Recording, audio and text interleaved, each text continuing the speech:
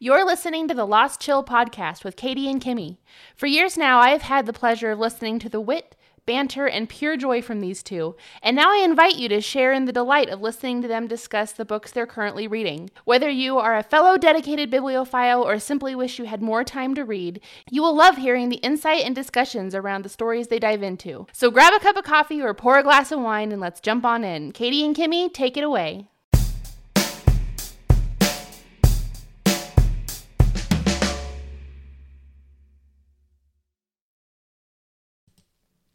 Hello, and welcome to the Lost Chill podcast. I'm Katie. And I'm Kimmy. We are your fabulous hosts. And welcome to episode 7. This week, we're going to talk about Richard Osman's The Thursday Murder Club.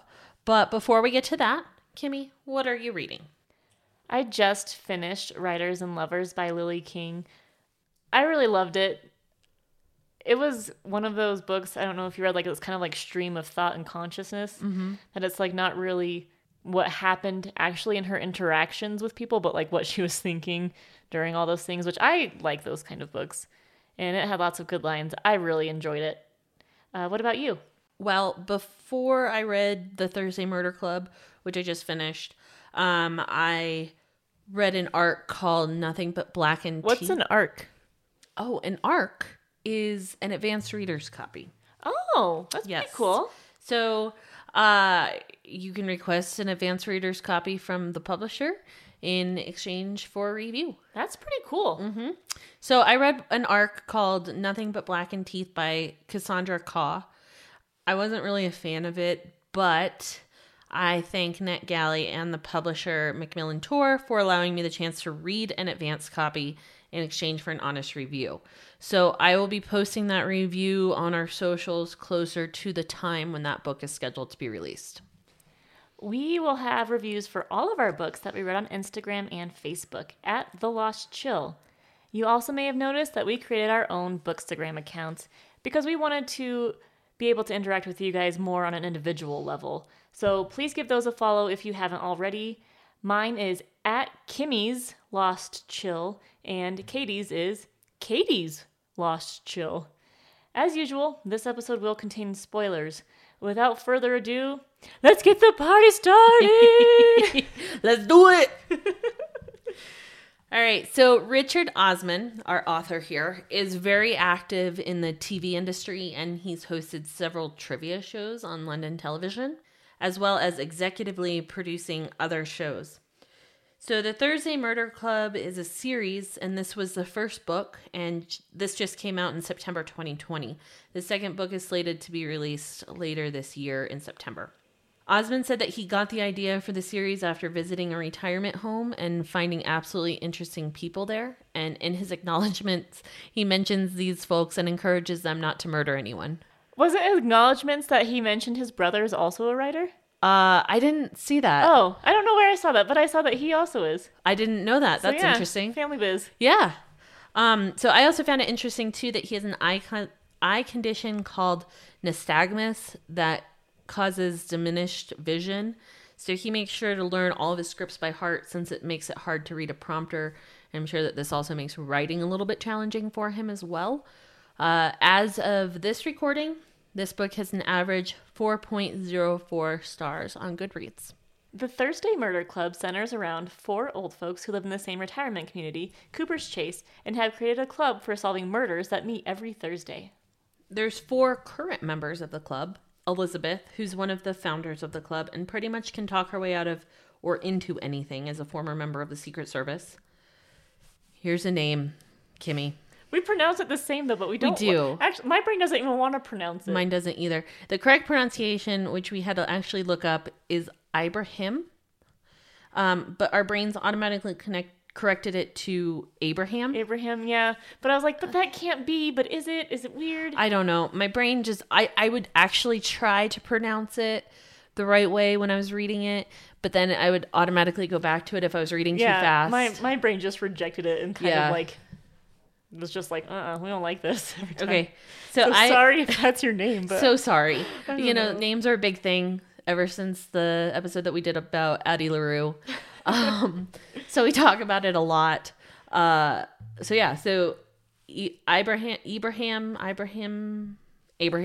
who is a former psychologist. Ron, who used to do public speaking as a former trade union leader. And finally, there's Joyce. Joyce, we get to see excerpts of her diary documenting her view of what's going on throughout the book. Then we also have 2 police officers who joined the club.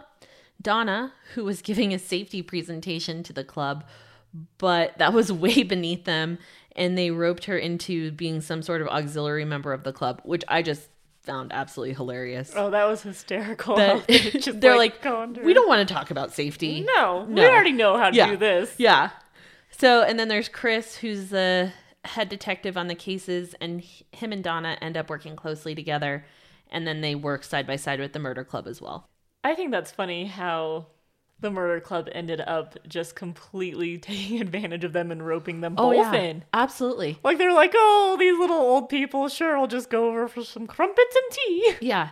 And have all of their pastries that they make us. And they were fucking good. Yeah. Like, how they, like, positioned Chris in between everyone. Yeah. So he's like, I can't even hold my coffee. And, like, made him feel so awkward. I mean, they totally played both of them. And Chris and Donna awesome. didn't even realize that they were being played. I think maybe Donna did because she was just kind of like, I like these ladies and gentlemen too, but she more so gravitated towards Elizabeth. Yeah. And I think that she kind of enjoyed it. So I think she knew she was being taken advantage of and played, but she liked it.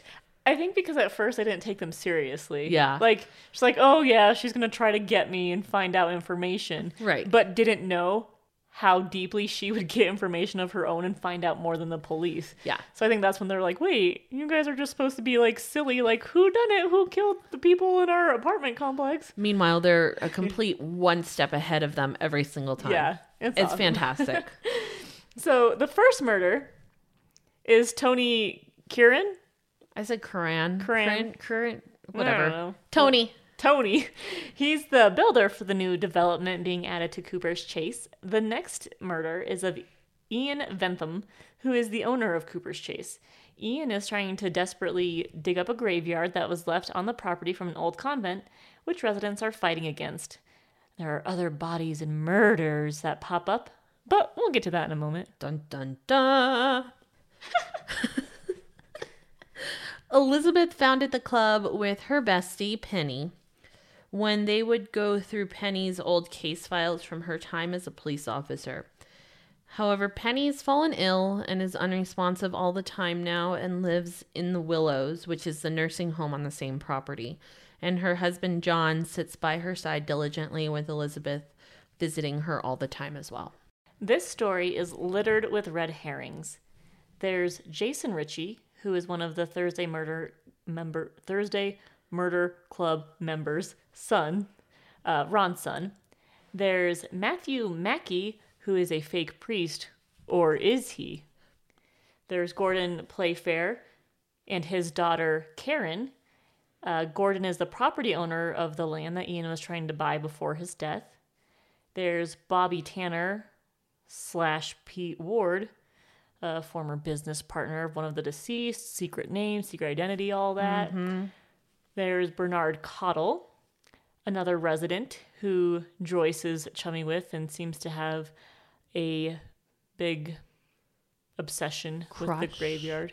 Oh, and Joyce had a crush on him. Yeah, it wasn't really reciprocated though. It didn't ever seem that way. No, because he was really hung up on his deceased wife. So all of these characters had some reason to kill either of the deceased parties. So there's Bogdan Janikowski, who is another one of Ian's business associates who was slated to take over Tony's position. And he was starting to dig up the graveyard, and as he was getting close to a coffin, he found bones on top of that coffin, which obviously that's not where the bones should be. There's also another body inside the coffin as well. Just clarifying. Thank you for your service. I don't think welcome. We could have inferred that without you spelling it out for us. I need to be clear. Yeah, and thank you. No things lost with inferring. It's fine. He brought this information to Elizabeth, who did some digging. Hey-o! I see what you did there.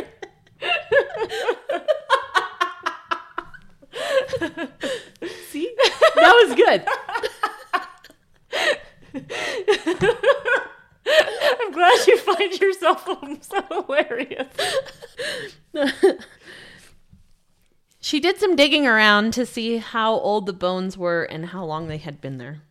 That was also pretty awesome how she had so many people to do Gosh, all I these know. things for her. She had contacts everywhere. Everywhere. It was awesome. Talk about networking. You get it, girl. So the red herrings start getting exonerated one by one. Bernard Cottle offs himself and leaves Joyce a note explaining why he suspiciously sat on a bench by the graveyard every day. And that kind of became clear and explained, yes, he had probably done some questionable things, but it's not the suspicion that they had originally thought, so it all made sense. Nothing really illegal either. Right. So then there's the priest who we eventually... So, the priest is protecting the graveyard of the sisters at the convent. And then they find out, quote unquote, that She's he using actually air quotes. wasn't a priest. But then we find out he actually was. Right. And so it just goes back and forth. Why did he lie about being a priest? Why did it? But then it turns out that the nun that he fell in love with was actually in the coffin in the grave. And he had lived there at the same time with her as a priest and got her knocked up. And she ended up committing suicide. Right. And so then he was forced to leave, and the church actually just completely expunged him and cleared him out of all their records, and that's why he looked fake. Right. Which, that's fucked up in itself. On both accounts. Anyway. The Thursday Murder Club is typically one step ahead of Chris and Donna, which we already kind of talked about. And I, frankly, just found that absolutely hilarious. They do a lot of shit that they probably shouldn't do, such as digging up the bones that were on top of the grave before notifying the police. The dynamic between all the characters are pretty great, considering they have kind of developed a quid pro quo sort of relationship since the Murder Club was going about things a little bit faster.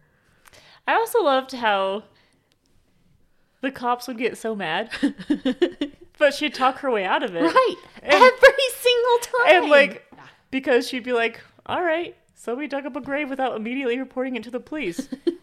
Have fun explaining why you're arresting 4 80-year-old people who are just gonna pretend and you're gonna look like an asshole, basically. The best part was when, I can't remember if it was Elizabeth or one of the other ones who was just like, yeah, we're just gonna pretend like we have dementia and don't even know what the hell's going on. Which Ron did multiple times, which was also I hilarious. know. These guys were just too much. They were just a hoot and a half. So finally, they solve the murder, and it comes completely out of left field that John killed Ian Bentham. What? Who's John? We mentioned him briefly. He was the husband of an original Thursday Murder Club member, Penny. Penny had been a cop, and that's where they originally got started with their cold cases they were working on. And then she was the one who was basically in a coma forever, and John was the one who was sitting quietly with her all the time, listening to Elizabeth talk to her and explain these things. And so what happened was Penny took matters into her own hand for an unsolved mystery where a boyfriend pretended a burglary had happened and that the suspect shot his girlfriend when really it was domestic violence and he had shot his girlfriend.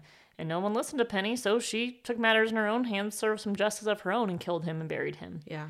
And so John didn't want her to get in trouble, so he was worried that when someone found the boyfriend's body, that they would know it was her and get her in trouble for murder. Even though he's still in a coma, he still wants to go to those lengths to protect her. So that's why he kills Ian.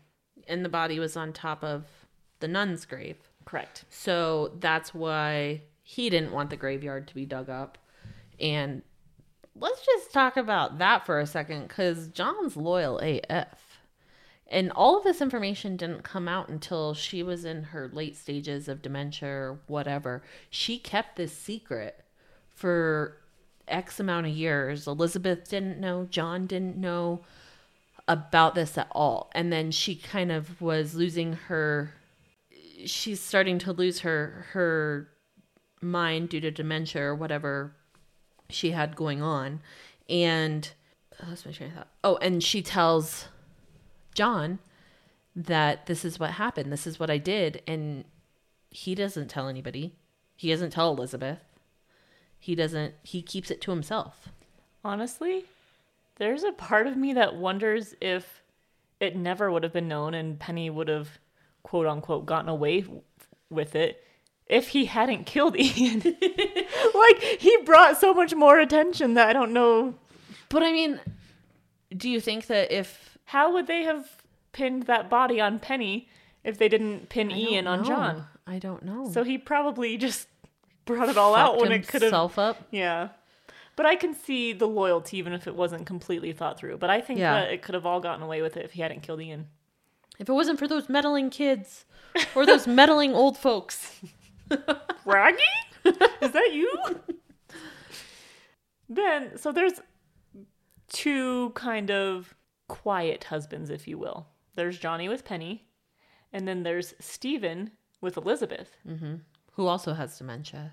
Yes. Or it's alluded to the fact that he's dementia. Like developing dementia, but Elizabeth doesn't want him sent to the nursing home, so she keeps that shit under wraps, doesn't let him out. But eventually, Bogdan, if you remember him, starts playing chess with him. Mm-hmm. Then somehow, after listening to all Elizabeth says, Stephen figures out that Bogdan murdered Tony! Mm-hmm. And Bogdan confesses to him. And so there's no closure. We don't know if he gets caught. We don't know if Elizabeth figures it out, but everyone assumes she has. But her husband figures it out and gets him confessed. And Joyce starts to suspect too. Yeah. But I don't really know where Joyce starts to suspect or why. I don't really remember. But it's crazy because it's like it leaves on kind of this cliffhanger. So I'm wondering if the next book is even going to touch on that, or if it's going to be a continuation, or if it's going to be an entirely new story, or what's going to happen. Yeah, the other thing that I kind of wondered about was when the murder club figured out it was John, they kind of, like, we need to go to the police now. Mm-hmm. So you need to prepare for that. But with Bogdan, it's like two people know and they're not coming down as hard on him. And Joyce is still letting him do some housework for her. So, I mean, if it's cheap labor, then as long as they don't kill her. True dat. Hey, Kimmy, what's the difference between a crusade and a homicide? I don't know. What? One you murder for a book, and the other one you're booked for a murder. All right. With that contemptuously terrible joke, we will be right back. Nerd alert. I thought it was hilarious. I know you did.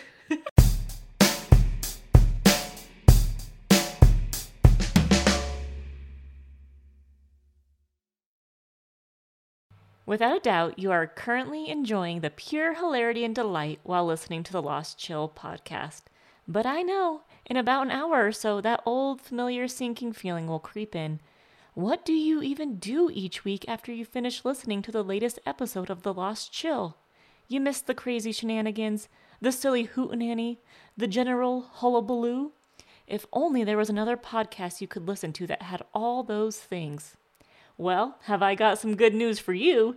There is, and it's called the Death Metal Disco Podcast, hosted by our friend James, who talks about whatever the heck he pleases. We can promise that you will be absolutely tickled as he rambles on about anything and everything. Again, it's the Death Metal Disco Podcast. That's death as in the opposite of life, metal as in a genre of music that Taylor Swift has not gotten into yet, and disco, the place where some have been known to panic at. Be sure to check it out, and be sure to let James know that Katie and Kimmy sent you. Enjoy!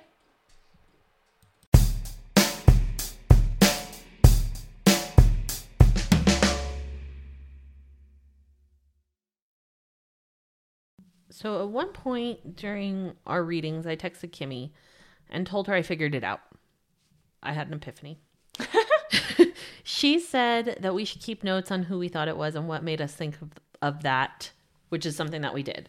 So my initial guess was wrong when I first texted her that, but my second one was right.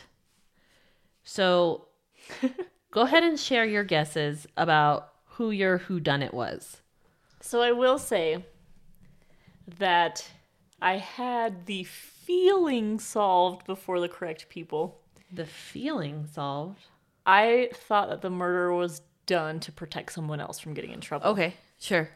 And for so long, most of the story, I thought it would be fucking Ron protecting his son. That thought crossed my mind. Because I was like, how great would it be if it was a murder club member? Oh, and then they'd be so betrayed. And I thought so often that Ron wanted to protect his son because they had some weird interactions. And he's like, don't talk about my son like that. And like, just, you could tell he was fiercely protected. He was. So that was one of my main guesses. There was like this short snippet in time where I thought it would be Joyce. I thought it would be Elizabeth. Because, oh, no, Elizabeth is, I don't know. She's fucking crazy, man.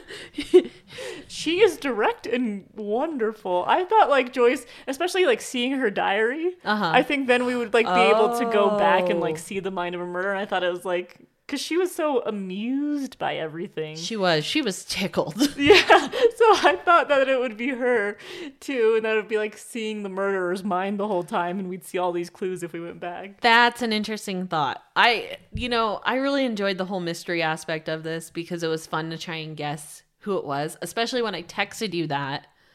I initially thought it was Bernard. Okay. And I was like, I was so set on that. That's why I texted you and I was like, I know who it was. And then he killed himself. And it wasn't him. So then I made some notes here and I was saying I could see that it was not going to be Bernard before he offed himself. So I did start to think that Jason and Ron had something to do with the murders, or maybe it's just Ron is actually what I wrote. And then the next chapter after that, Jason flat out said to his father that he didn't kill him. So I was like, okay, well, maybe it's not him.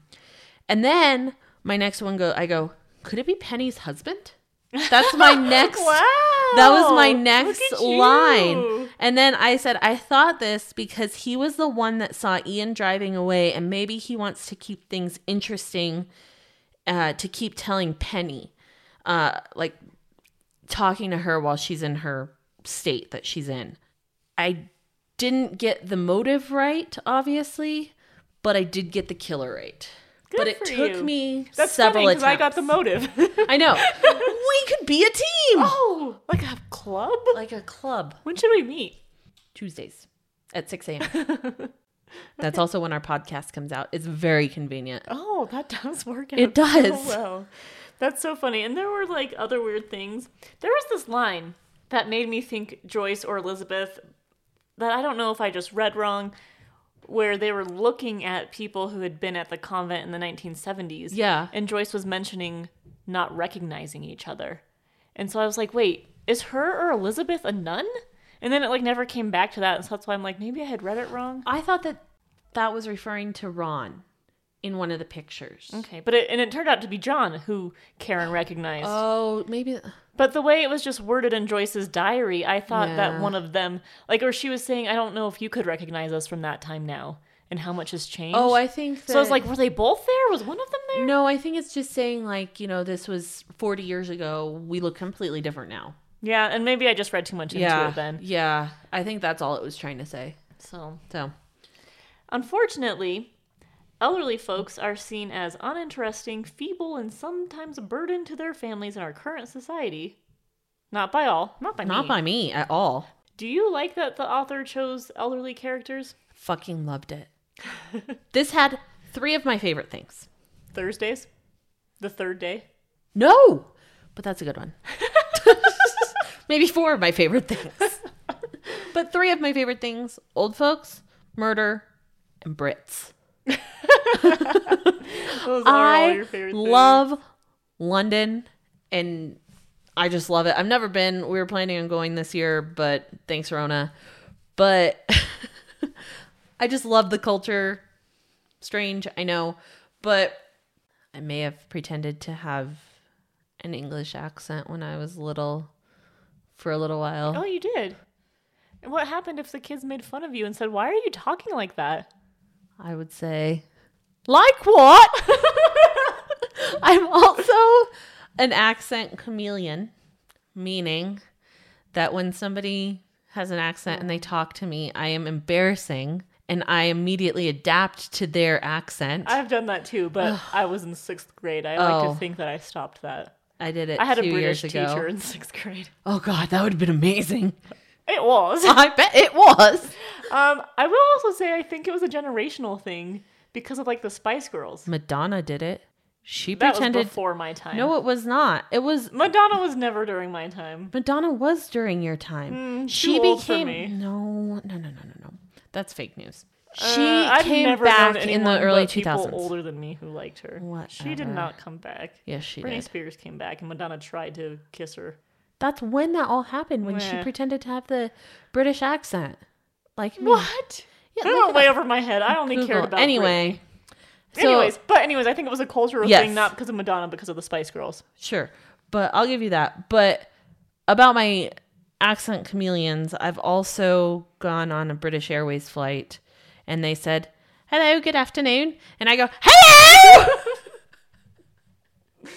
Oh, bloody hell, Caitlin. And my husband about died of embarrassment. So It's fine. I sneeze on planes Yes, and you embarrass do. my friends of Yes, you do. embarrassment. she sneezes really loud. And then when you're at the front of the plane and somebody says bless you in the back of the plane, you're definitely riding with Kimmy. It was great times. But anyway, we have digressed way lot. too much. Let's reel it in here. Anyway, So I think back to the author choosing elderly characters. I think that was a really great, and one of my quotes about that I even loved was, I think it was one of the males. He was saying how much he loved it and how alive the community was. It had so many ridiculous committees, politics, arguments, gossip, new arrivals and farewells. But he said it was a community, and in Abraham's opinion, that was how human beings were designed to live. That is something I personally agree with. I think the world gets too big sometimes. Yeah. And, you go all these completely different places, completely jobs. People have huge commutes. So their world is like really large while they never know the people next to them. Yeah. And so I think communities like this are really great because all that comes back to being so small. Sure. Like a small town, but even smaller. You know everyone, you know all their goings-ons, you know their kids, and it's just a really great community. And I think that was a great fit for this book. It was. And I just like that the author chose to use elderly characters because they're a part of our society that's sometimes forgotten about and maybe not represented as much in literature and in current modern day fiction. So I think it's fantastic that this is just a different view of a murder mystery. And it kind of makes you just want to go be with old people too. And, they have so many stories to tell. They have so much life left. And the more that their minds are kept busy, the longer they can typically hang around. Fun gift idea. Yeah. If you ever want. We actually got it for my mother-in-law this year, is a place to do just that. You touched on all their stories they have. It was this book where it's like a guided diary, you could say. Oh, I've seen those. But it's a place to like fill in your stories. So if you're listening to this, mother-in-law, I can't wait to get that back. I can't wait to hear your stories. So those stories, those are stories that your kids will be able to Tell and read and- yeah, and that's so cool. And that's why I love it. It's really great to give parents, grandparents, everyone, because who knows what stories that you might not get to come up, that's in there that you might never think to ask. And it's pretty cool to be able to learn them. I'm going to take this conversation, we're going to take a little bit of a detour to why I also enjoyed the elderly community being represented here. Okay. I was extremely close with my grandmother growing up. Loved her to pieces. She was basically a second mother to me. Every week, we had our shows that we would watch together. I don't know if you know this show. Murder, She Wrote. Well, I love that show. Angela Lansbury is the queen. But we also watched Diagnosis Murder. I've never watched either of these shows. Have you heard of Diagnosis Murder? No. It's with Dick Van Dyke and his real life son. Do not give me that look. I'm just, You have judgment all over your face. It's not judgment. It is I am completely unsurprised by the levels of your nerdiness and how they know no bounds. And they never have and they never will. I always surprise you with something new, though. Yeah, I learned so much. And for that, I am grateful. I love Dick Van Dyke, and he's a national treasure. Him and Betty White. Another. Someone please check on her. Status check. Status check, Betty White. Status check. So, moving on. There's a few points throughout the book where Joyce mentions how you rarely know when it's your final time. And Elizabeth wonders, has Stephen captured his last king? How did those thoughts make you feel? So I will say that I think that the not knowing is part of what makes those things special. When Joyce was mentioning it, she was talking about fun they had in their youth of going to these plays and shows and having just a hoot with their group of friends. And that, I think, if they had known it was the last time, it would have been special and hard to say goodbye. But they had no idea when that would fizzle or stop. And that's part of what helped cement it in. And I think, how do you say goodbye? I think it would take something away from it in a way. And Elizabeth, she was referring to her husband playing chess, which he did daily all the time. And that was one of those mundane things. Like, this was more, she was concerned about his mind. And so she liked seeing him play chess because that shows his mind is still working and that he still knows how. And so it's kind of mundane, kind of not. And I think, oh gosh, it made me feel all the things because I've known people who died and that's where your mind goes to, especially. Like, yes, you replay all the memories, but one of the strongest ones that you just can't get over is that last time. Yeah. And how you didn't know and how you would have held on longer. Yeah. And I think that's part of it because if you know the last time, you probably would never let it in. Just did everything you can to stay there forever. Or it would have just been so focused on being the last time that it couldn't be special in another way. That's all that you're thinking about. So then you miss out on something else like that could have enjoy. Exactly. You can't be present because you're worrying about it being over. Exactly. You're so far ahead in the future that you cannot enjoy what's right in front of you. And I think that it's probably a good thing that we don't know that. So I also highlighted that text in the book as well, because it was poignant as hell.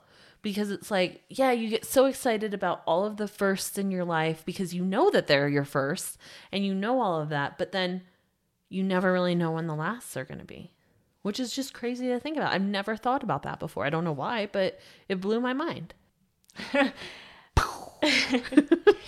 And that kind of, too, makes me think, I don't know if you've seen it, about parenting, of how, there's so many firsts with kids. So many. Yep. All the time. Every daily. day. But it almost was told from the perspective of an adult and yourself, like, there was a last time your mom held you and your I don't want to talk about this. Stop. No. But it's like, it's true. Like, and you never think about that. Like, when's the last time I picked up my older son? And it's been a few years because he's huge now and bigger than me. But there was a last time and I had no idea it would be the last time. Probably yelled at him, "You're too big, get off me." But I think that's something too that just increases the older you get. But there's lasts and they're sad and bittersweet. This also reminded me of how we've touched on, if you know, that kind of makes it worse. The whole relationship with Penny and Elizabeth and how hard that must have been, but also how enjoyable it was in that she didn't just die. It was not this clean cut thing. It was basically her friend was dead, but there was a body with a heart still beating that she could go talk to that was completely unresponsive back. Yeah. I think that made it a little worse. Definitely. And then her husband ends up killing her, which she knew that that's what was going to happen. She knew that as soon as she confronted John about that he was going to, well, she saw him pull out the needle to kill her. As soon as she confronted Yes. him about killing Ian. Yes. And then she knew that he was also going to go home and kill himself, which is what he ended up doing.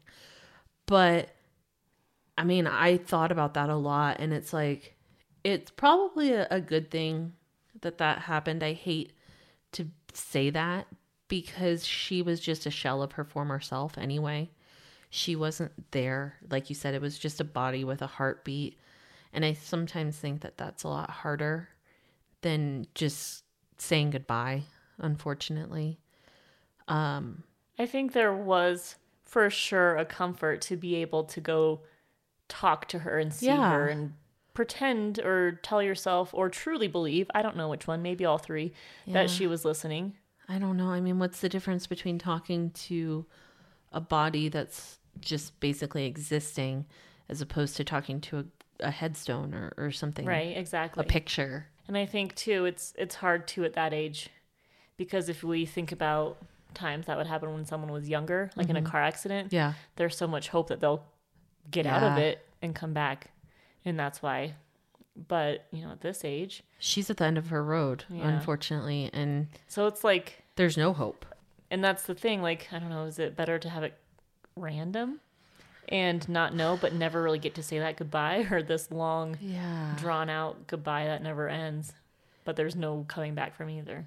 I think both suck. They do. Both suck immensely in their own rights. And my heart ached for Elizabeth so much. I know. That was her best friend. I know. It was just... We never even got to know her. No, we didn't. I bet she was a hoot. Penny was a fucking hoot. I know she was. You had to be with Elizabeth. Yes. You had to be down for trouble. So maybe the author will surprise us down the road, and maybe we'll get a prequel that'd be nice. This book and see what Penny and Elizabeth were like together before Penny was ill. Yes. That would be lovely. Richard Osman, if you are listening to this podcast right now, Penny. Give us a prequel, please. Let us see who Penny was. We're dying to know who Penny was. I see what you did there again. Penny, for your thoughts? Dying to hear it. No, don't talk about Penny like that. You said it. I thought that was your intentional pun. Oh my! But it worked out that way. Oh, well, you're welcome for my service. Thank you. Yeah. All right, so moving right along, switching up characters now. Once again, your favorite topic of mother and daughter relationships came up. In The Four Winds, it was more closely to the age that your daughter and you are now. In this book, it's further in the future, where the daughter is grown, working, and out on her own, and the mother is older and retired, having all her opinions but wanting her close. The relationship seems to grow throughout this book, where Joyce felt like she was walking on eggshells around Joanna, to them kind of coming back together and having an adult mother and daughter relationship. How did you feel as you watched the progress of this? I felt that this was due to Elizabeth. Does that make sense? Because she's the puppeteer? She is. She orchestrated for basically Joanna to get involved in the murder club in her own way by looking at financial statements, which was brilliant. And I think that Joyce really sensed that Elizabeth sensed that Joyce needed that relationship repaired, and Elizabeth is just a fucking badass when it comes to people in general. She just had this way with every person that came into her life, and she could talk them into whatever she wanted them to do. So I think that Elizabeth coming into Joyce's life was such a blessing for this relationship, because it was so cute at the end of the book how invested Joanna had become in their little murder club and talking to them. And she really started to appreciate Joyce, I think, and not be so estranged. I can see definitely how Elizabeth orchestrated this. But maybe it was also predestined. If we go back to the knowledge of Rose. About how Rose you're- and the Four Winds? Yeah. Rose? We're going back. Because remember how she said they love you in the beginning of their life? You're going to break me again. And then... Oopsie. And then it's a little tense and they give you hell. And then at the end of your life, it comes back around. No, Joyce still has a lot of time left. Okay, she does. Yep. Richard Osman, please confirm. Joyce has time. You're not taking her away. You're not taking Elizabeth away. Okay. Yes, they're probably the immortals. They are. They are. They are also national treasures in London. They are worldwide treasures. Wow. Yeah. World treasures. Global Yes, treasures. global. Wow. Yeah. I just think that you're just going to keep bringing that up in every single episode, and you just like to see me squirm. We have so many purple elephants, if you will. I see what you did there. Yeah. We have so much that keeps coming up in every book. We do. We have the mother and daughter themes. We Yep. have chess in every single book, including Nope. this one. Not outlawed. Chess was not an outlawed. It wasn't? Oh, I don't believe it was. okay. But there were other themes that were present there that were not Yeah. in this book. But it's just like these constant little Easter eggs, if you will. Easter eggs, yes. Are you familiar with that term? Yes, I think so. It's something to do with Taylor Swift, right? She does them. Yes. but She is they're- a pro at them. She is. They're sometimes in movies too. So it's not And just video her. games. Video games. Yeah. I didn't know that. That's what Ready Player One's all about. Oh. Apparently, like I don't know if it was the first one ever, but they say that the first known Easter egg in a video game was because these video game designers would spend all this time developing these videos and the companies wouldn't give them any credit, like not Really? even their names. So in one of them, this guy hid his name in a secret level and they didn't know about it. That's amazing. Until the game went out and was out for months and someone found it and it started just coming up. That's amazing. Yeah. I love stuff like that. Easter eggs are a lot of fun. If you don't know what we're talking about, Taylor Swift is basically a genius with Easter eggs and drops And them all lyrics. the time. Lyrical genius, if you will.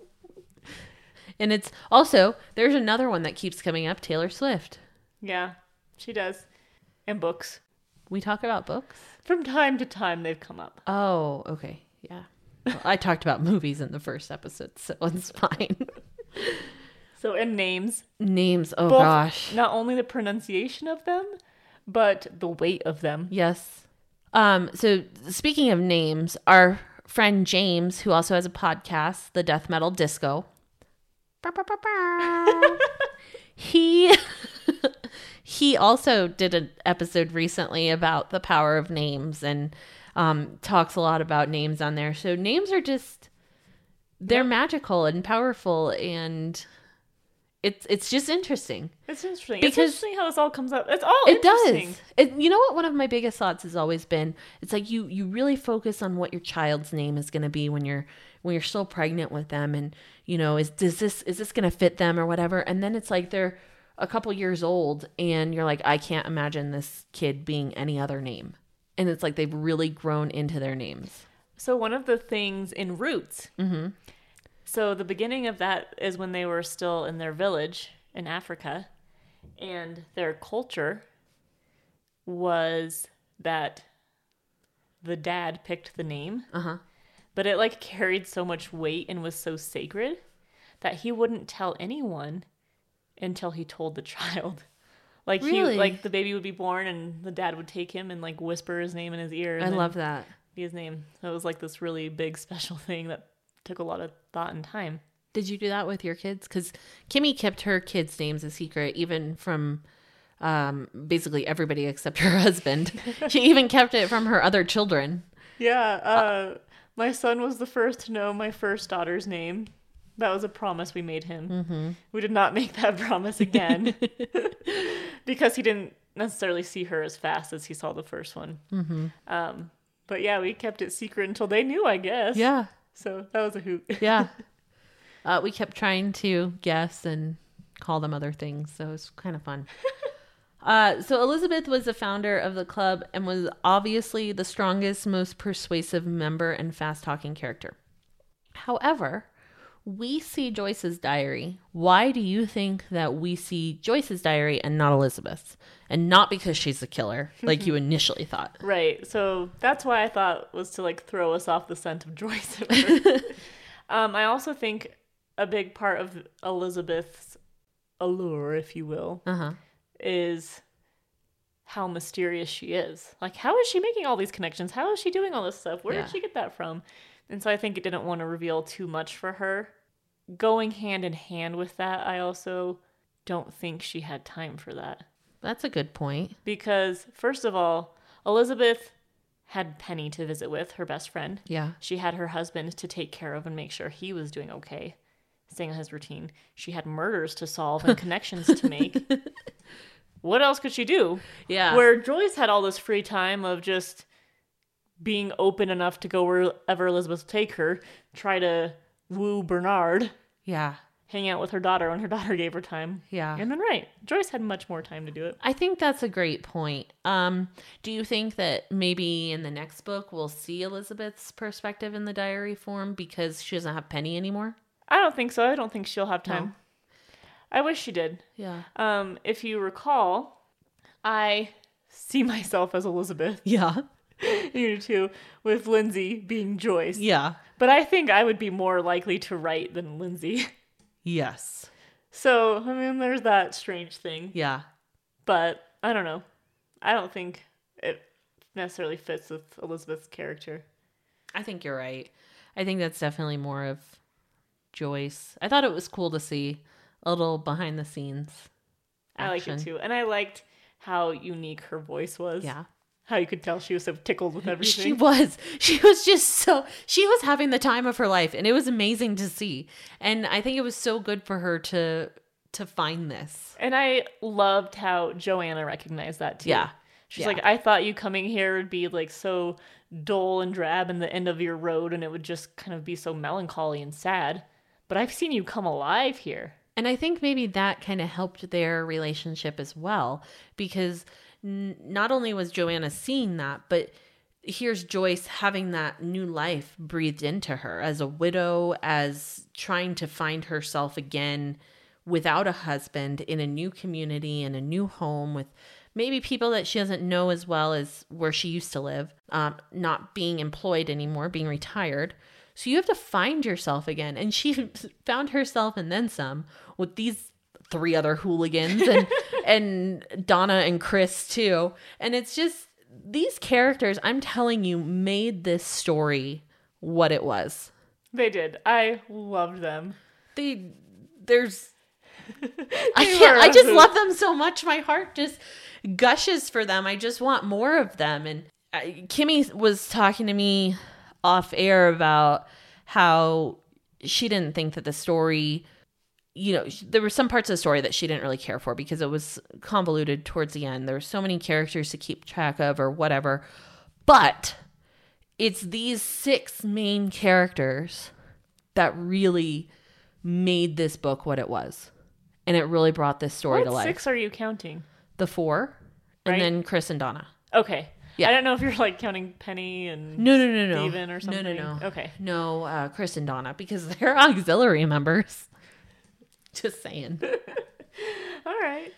I agree. The characters completely made it, and there were lots on the side, which I think, probably is helpful for a murder mystery of who's important, who's not, what am I missing, that kind of thing. Well, I think that there needed to be a lot of red herrings just to kind of throw you off the scent because, obviously it worked with us. I did.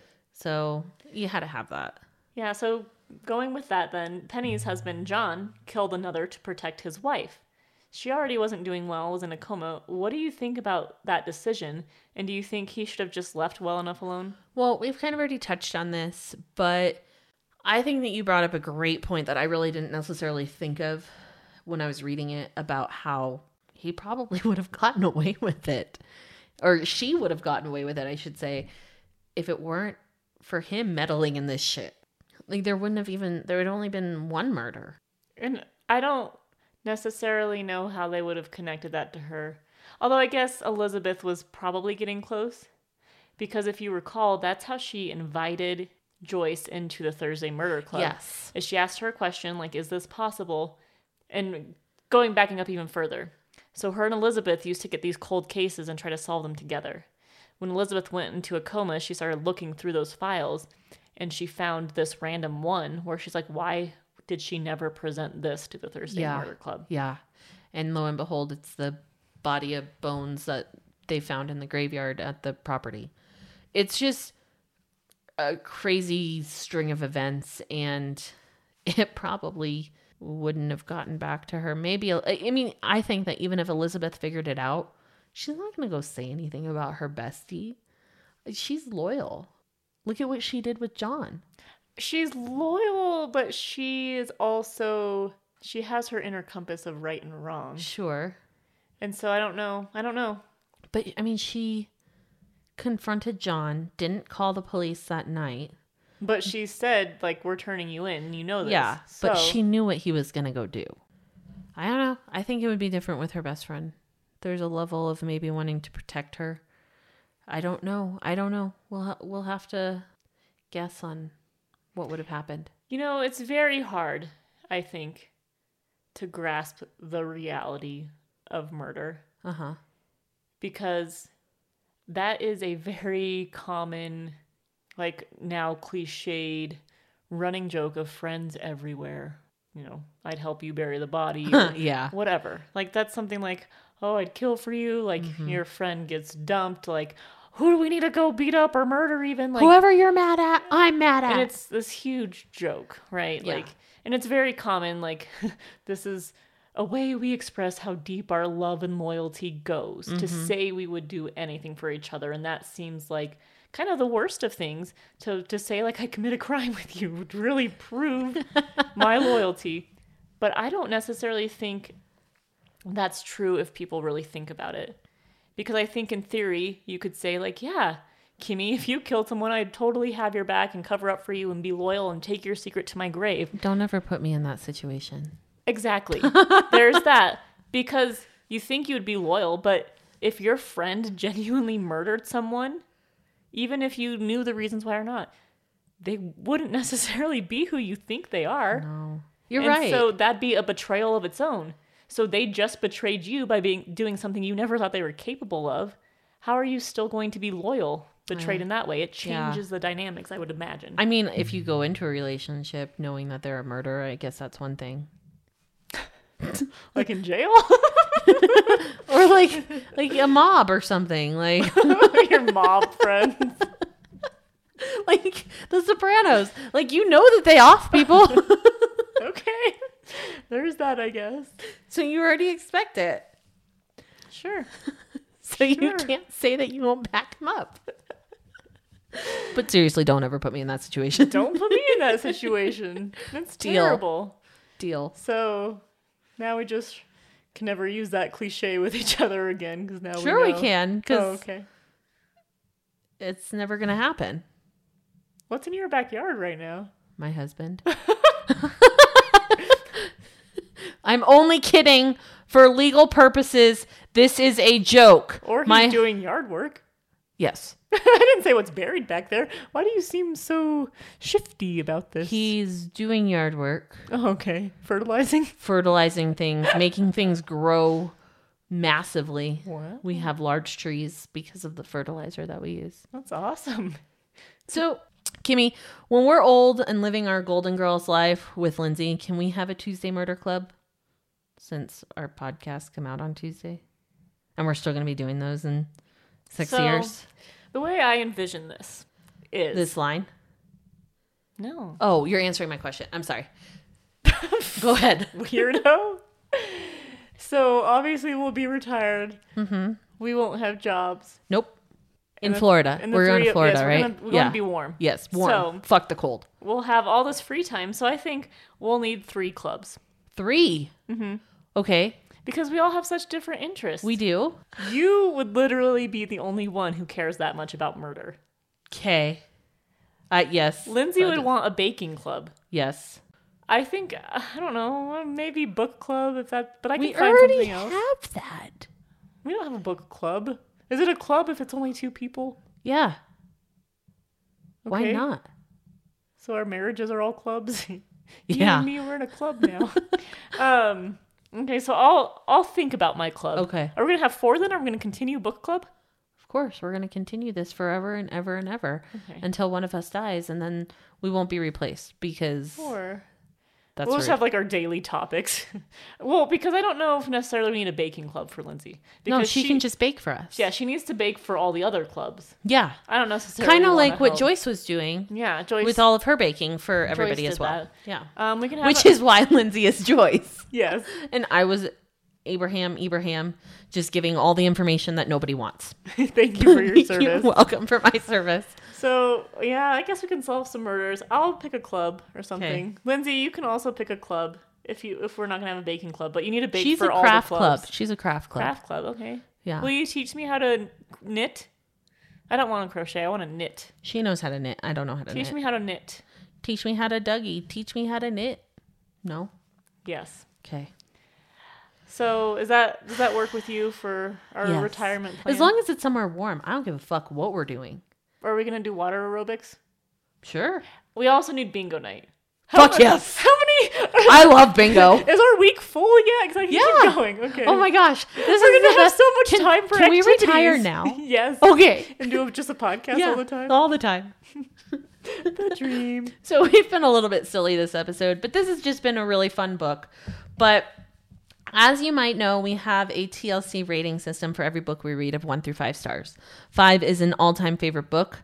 4 is great. I want to find more books by this author. 3, this was a solid book. It was really good. 2, not very good. Could have lived without reading it. And 1, why the fuck did I waste my time on this rubbish? See, another Brit term. Rubbish. Bloody hell. No. What was it?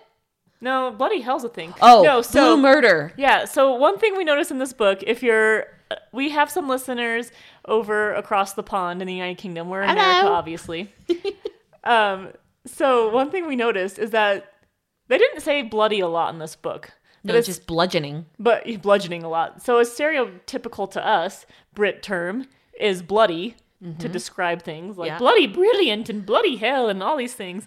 So it blew my mind where Americans would say someone was screaming bloody murder. The one time we use bloody. Right. In the book, for what Brits say, it was she was screaming blue murder. Like, what the hell is that? I had never heard that term before. No, so that made us laugh. And if you're from the UK or London or somewhere across the pond and you're familiar with that term, educate us because I'm not familiar with it at all. Is it like screaming as you're getting strangled? just Maybe Brits just kill people more quietly, so they turn blue, while Americas do more of the typical bludgeoning and get it bloody? I don't know. I don't know. Explain it to us. Anyway, Kimmy, what do you rate this book? So, question. If we automatically want to read his next one, both of us, which we do, Yeah. does that make it a 4? You know, I was actually thinking about this while we were discussing this because I did mark it as a 3. But I really want to read the next book because these characters are badass. We're attached to them. So I think by default, because this takes it even further, I think. Because 4, anything by the other author, Yep. is a love for a style. Correct. We love it enough that we not only want to return to the author, but we want to return to the characters. So I think it has to be a 4. I think it does. And I'm right there with you. These characters made this story. It's not very often that you find such characters that are just so magical in every way that even their bad parts you love. And it's just, I couldn't get enough of them. I really couldn't.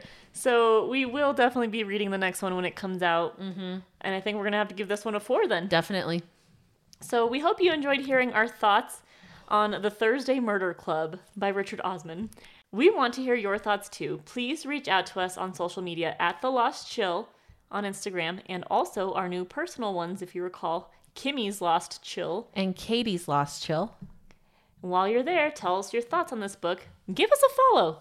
And you can always know what books are on the horizon and the other books that don't make it to the podcast. And also, don't forget to hit that subscribe button so you don't have to worry about missing an episode. New episodes come out every Tuesday morning, just in time to have with your coffee and maybe a murder club. I don't know. Just a suggestion. Just suggesting. Next week, we will be discussing The 10,000 Doors of January by Alex E. Harrow. And the following week, we're going to be discussing Nick by Michael Ferris Smith. That is the prequel written by another author to The Great Gatsby. We also have our full schedule for the month of March and April listed on Facebook and Instagram. We are so thankful for everyone who has tuned into our show. We can't wait to hear your thoughts about this book. See you next time. Bye. Bye. Aww.